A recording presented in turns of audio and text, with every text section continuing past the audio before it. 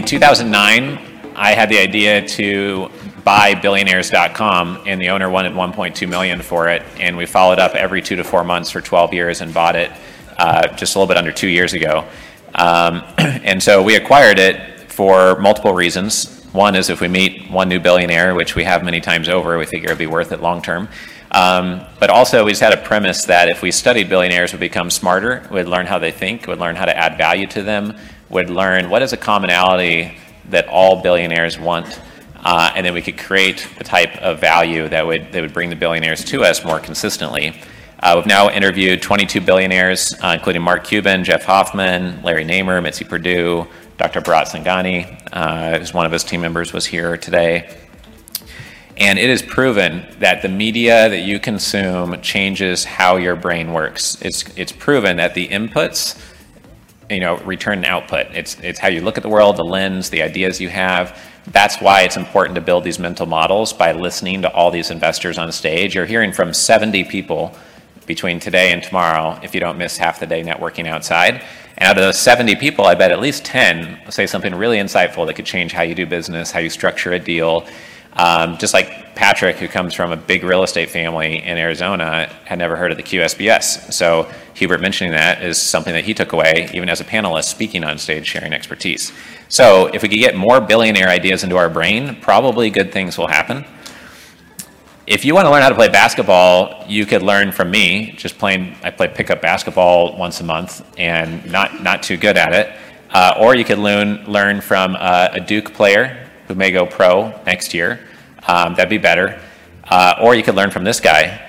And if you haven't yet learned how to play basketball by reading the books and watching the videos of LeBron and Kobe and Jordan, and you haven't studied the pro players, why would you ever go and read books written by the college players, right? That makes no sense at all, right? That doesn't make logical sense. So there's over 200 books written by billionaires. How many people in here have read more than 5 books by a billionaire? Looking carefully, 0 hands. 0 people in the room have read more than 5 books written by a billionaire. We've all read probably at least 50, 100, 200, 500 books in our career, mostly by people who are good at marketing their books but are not billionaires. They are not winners in the game of capitalism. So we should all go to the pro players first and forget the college players till you get through those. 700 videos on YouTube that we have identified, and how many people have watched over 10 videos from a billionaire on YouTube? So a good 10, 20 some people have watched more on YouTube. And maybe that's why the book answer was low. You prefer podcast or YouTube. But still, 20% of the room at best. You've probably watched a lot more than 10 YouTube videos in your life, mostly from non-billionaires. And then have you even consumed 1% of the billionaire insights that you could for free out there? So we want to aggregate this information at billionaires.com. We actively are. And my vision is to interview 100 of them. We know every one of them is private, every one of them is busy. People like to tell me that when I say, oh, do you mind if we interview the billionaire you just talked about? And they say, oh no, they're very private or they're very busy. We know that's true, so we don't have a video crew, we don't do a telephone conversation, we don't even need their contact details, we just ask for answers to 3 questions over email that are very insightful, and you can read all their answers on billionaires.com for free from these interviews. It takes 5 minutes of their time to answer our questions. I had to email Mark Cuban 14 times till he answered my questions. But out of the 22 billionaires, 17 of them were cold emailed, and then I've gotten some referrals. Over time, I hope it builds up and we get a lot of referrals from our community. So it's important that I explain how we're going about the process. Jeff Hoffman gave the best talk we've had. Over 1,000 speakers have spoken at our events in the same demographic as this room, and half of the room is in tears because of his talk. You can stream that for free at billionaires.com. You for sure should if you haven't already, because you'll just see his message is so strong and powerful for everyone here in the room to listen to. I'm going to go through some books now that everyone here should read. Nobody had read more than 5 books on billionaires, so I know you haven't read all the books I'm about to mention. So there's going to be at least 1 book for each and every one of you to buy. You can't go wrong buying these books. We've read dozens of books by billionaires, and these are the most powerful ones so far that we have consumed. This one is by Tillman Fertitta. He owns the Houston Rockets, as well as the Rainforest Cafe, as well as 646 other restaurants, self-made billionaire. He says, even in a strong market, he wants to be well capitalized, aggressive, and be the best of the best. Not the best just because he's well capitalized, but the best operationally. So he talks about looking at the 95% that's going well and what 5% is not going well, and then attack that vigorously and make it better. And by doing that, you can eat the weak who didn't care about the details and didn't look at the details, and they were sloppy and lazy. Maybe it was owned by a private equity firm that was distracted because they bought a whole basket of assets. And so by eating the weak, it doesn't mean eating the mom and pop who isn't as well capitalized. It just means someone who's not operating at the level that he does. He talks about worrying about every detail, and then many examples about knowing your numbers, and said with him, you're out if you don't know your numbers. So definitely check out that book, and all of these books are on Audible. I know most of us consume books that way instead of in paperback form. Next one here, this is actually my number one favorite one. I've listened to it twice on Audible. Steve Schwarzman's the founder of Blackstone, super smart billionaire, and he talks about how when he started Blackstone, he had two divisions. He had an M&A division, which brought in consistent fees, and then he had an LBO division, leveraged buyout division, where he'd bring in lumps of profits and fees at a time. And by doing both, they would inform each other and create a steady business model that would have jumps in profitability. But then it made him smarter doing both types of work, but then he would add on a commodities division. And similar to Richard Branson, you would find someone maybe that was unhappy at Goldman, and maybe at Goldman they were making 10 to 30 million a year. But then Blackstone would say, well, we want to get into commodities, and you've been running the commodities desk at Goldman for 22 years, and all the institutions love you and jump at your every word. Come over to Blackstone, and you'll be our 50-50 partner and run our commodities division, and you could make 50 million or 120 million a year. We're not going to limit you like Goldman. You're not one of 192 partners. And then he built out Blackstone that way. So if the commodities division knows that all the shipments just tripled in cost overnight, or nothing's moving and the containers have all stopped, then in their railroad deal, they'll negotiate an option to knock down the price based on the price of commodities. And it would inform the other tentacles of the octopus model, but also make the business more robust and diversified in case of something like COVID happening, that they have multiple ways to grow revenue and be smarter than others in the marketplace. He also talked about how other people would join Blackstone, and he would tell them, we'll probably agree on many things, but you're going to want to chase many rabbits, and I want to go after a big elephant. And he says he likes to do really big things that have big consequences and not do things that are small and scattered and all over the place and chasing 500 opportunities. So again, it comes back to the focusing of your energy as a family or private investor. And then he says it right in the subtitle of the book, Lessons in the Pursuit of Excellence. He expected excellence from everyone around him. He said anything less than excellence was unacceptable. And so they wanted to raise things to a level of excellence across the board, and that's what he expected of himself, his partners, and others around him. And that's a common theme among many of the billionaires that we've been studying. This is a private jet tour I took with Group RMC just about a week and a half ago. We went and toured 3 million square feet of real estate. We were in 5 cities over 2 days. And I met them at 400 million in AUM. They went to 3 billion in AUM over the last 6 years. It's exploded. So related to these billionaire ideas, I just wanted to point out how they did that, because I got to spend 2 days on the plane and touring assets with them. They acquire high quality assets from high quality sellers below their market value, because the sellers were forced to sell. They had a 7-year private equity model, or the institution bought 92 assets in a portfolio, and they need to sell some off before the end of the quarter. So they would buy it from forced sellers. They look for consistent cash flow. Interesting for many people here in the room, they've never once promised their investors 15%, 20% IRRs. They promise conservative, 8 to 10%, 8 to 12% returns, and they manage $3 billion now. They also have a very unique investment structure and a unique time horizon. They're evergreen in nature. So I just wanted to point out some of those insights from that trip. Mark Cuban's book, I've read twice. It takes about an hour to listen to this on Audible. Great book. I like how candid he is, and he has a sense of humor about stuff. Just like Sarah Blakely, who's also a billionaire. She says, I don't know why everyone has to always take themselves so seriously. Can't you do big business and still have some fun or have some sense of humor? And Mark Cuban's that way as well. He talks about how business is a 24/7, 365 game. All day, all year long, every single day. There's no timeouts. There's no this is the month off, the sabbatical part. If you're in your niche and you read more than everyone else in your niche and you know more, then you become over-specialized. And that's what we're trying to do with Billionaires.com. It's what we're trying to do with Family Office Club. And when we got into the short-term rental property space, we found there's only 14 books ever published on Airbnb short-term rentals that have 4 stars or more. and have more than 10 reviews. And we bought all of them, and most of them were on Audible. 4 of them I had to get in paperback. But we're reading every single book that's of any quality written on the space, because why would we not want to do that? And we've hired some people who are big service providers in our space, and they don't know some basic things that they could have read in a $7 book, which is silly. And Mark Cuban's always had an edge because he said he was good at sales, and he always did his homework. So he also said something kind of surprising, because in the Shark Tank, he just destroys people sometimes, right? He's like overly direct, and someone watching the show with him might be like, oh, why was he so rude to that person? And, they cut it to make it extra dramatic, I'm sure. The basketball game, he might be screaming at someone and get kicked out of the arena or fined, and he doesn't care.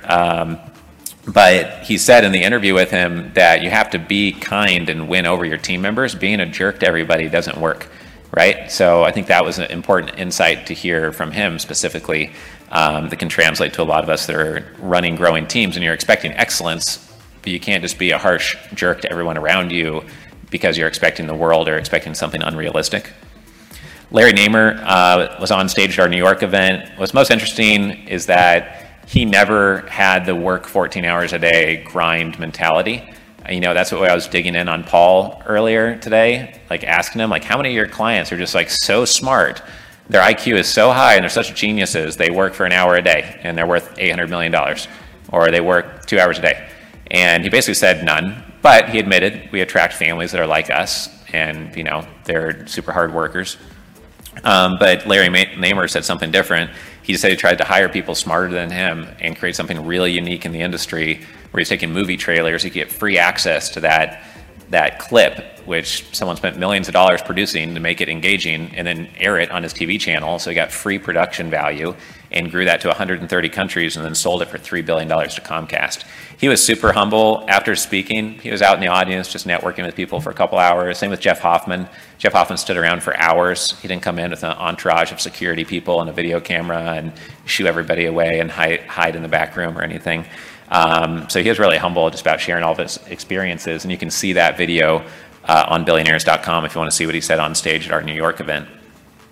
Grant Cardone's spoken at 3 of our events, and one of my favorite sayings of his is that you can be obsessed or be average, and this goes hand in hand with being focused, right? You can't be obsessed about 19 niches. It'll still take you a lifetime to even become an amateur in 19 niches. If you're obsessed about 1 or 2 things, then you become an absolute expert, and maybe no other short-term rental property fund has spent the time to read those 14 books that cost $7 each. Maybe no one else who runs a family office club bothered to read 100 books written by billionaires and interview 100 billionaires, right? So that edge is what I'm looking to gain and share with you guys along the way. And I see Cardone might not have the same personality as you, right? He's a pretty unique personality out there, but he's doggedly persistent, and he's evolved himself from being a sales trainer into really evolving into a real estate investment manager, and has, I think, raised over $1 billion from investors, is what he claims now at this point. So, which is quite impressive. I spent 2 hours with this billionaire last Friday. Don Winters, the founder of DLP Capital. He's in his 40s. He's one of the younger billionaires that I've gotten to know, and I'm just getting to know him better right now. I took some notes during our meeting, and he's going to answer our formal questions for billionaires.com, he said. But I took some notes, and one thing he said is that every issue in a company is a leadership issue. At the end of the day, you're the one that hired that person. You're the one that created the training process. You're the one that has the KPIs. You're the one that followed up or didn't, et cetera. So at the end of the day, it all rolls up. Like Gary Vaynerchuk says, like, you're working for your team. Like, you need to be supporting your team, and you're there to create an environment that's good for them to work in. He says his number 1 investment of time every week is hiring new leaders and working with his top leaders. That's where he gets all of his leverage. Probably not hugely surprising, but he really emphasized that during the meeting. And he talked about one of the top 5 most important things. I said, well, Don, I know you're successful because you have these interesting strategies and you're focused on the niche of workforce housing, and you've been able to do, you've been able to be operationally excellent, but what else has made you really successful? And he said this 20-year march mentality he got from Jim Collins of growing by 60% a year, which is a huge number. If you grow by 20% a year, you become a huge business over time. But for the last 9 years straight, he's grown by 60% a year. They've never grown by 100% in a year, and they've never grown by less than 50% in a year. But there's that very consistent, and it doesn't have to be 60%, but just consistently, doggedly pursuing, like what Paul was talking about earlier, of that niche focus over and over again long term. He has a book about building an elite organization that's also available on Amazon. Not sure if that one's on Audible or not. I have it in paperback form, but I encourage you to check out his book, and I'm reading that one right now. Final one I want to mention is by Howard Marks. I just finished this book a couple days ago. This book is so priceless right now. If you have an investment team wondering what to do because of the economy, if you have investors that aren't sure if they should invest right now, just gift them this book and buy them this book, and Howard Marks will sell them on investing with you. Because Howard says, when people think there's risk in the market and they start sitting on their hands, they say, oh, I don't know, it's risky. Well, there's actually less risk because everything's at a 22% discount right now, or whatever the percentage is in your niche or industry. Your money goes much farther now. So it's actually less risky. The fact that you think it's risky makes it less risky. And when everyone was excited having a party 18 months ago, then that's when there was risk. That's when you should have been afraid. Everyone's heard you should invest when there's blood on the streets. So you've heard that so many times, it's not even valuable for someone to say it.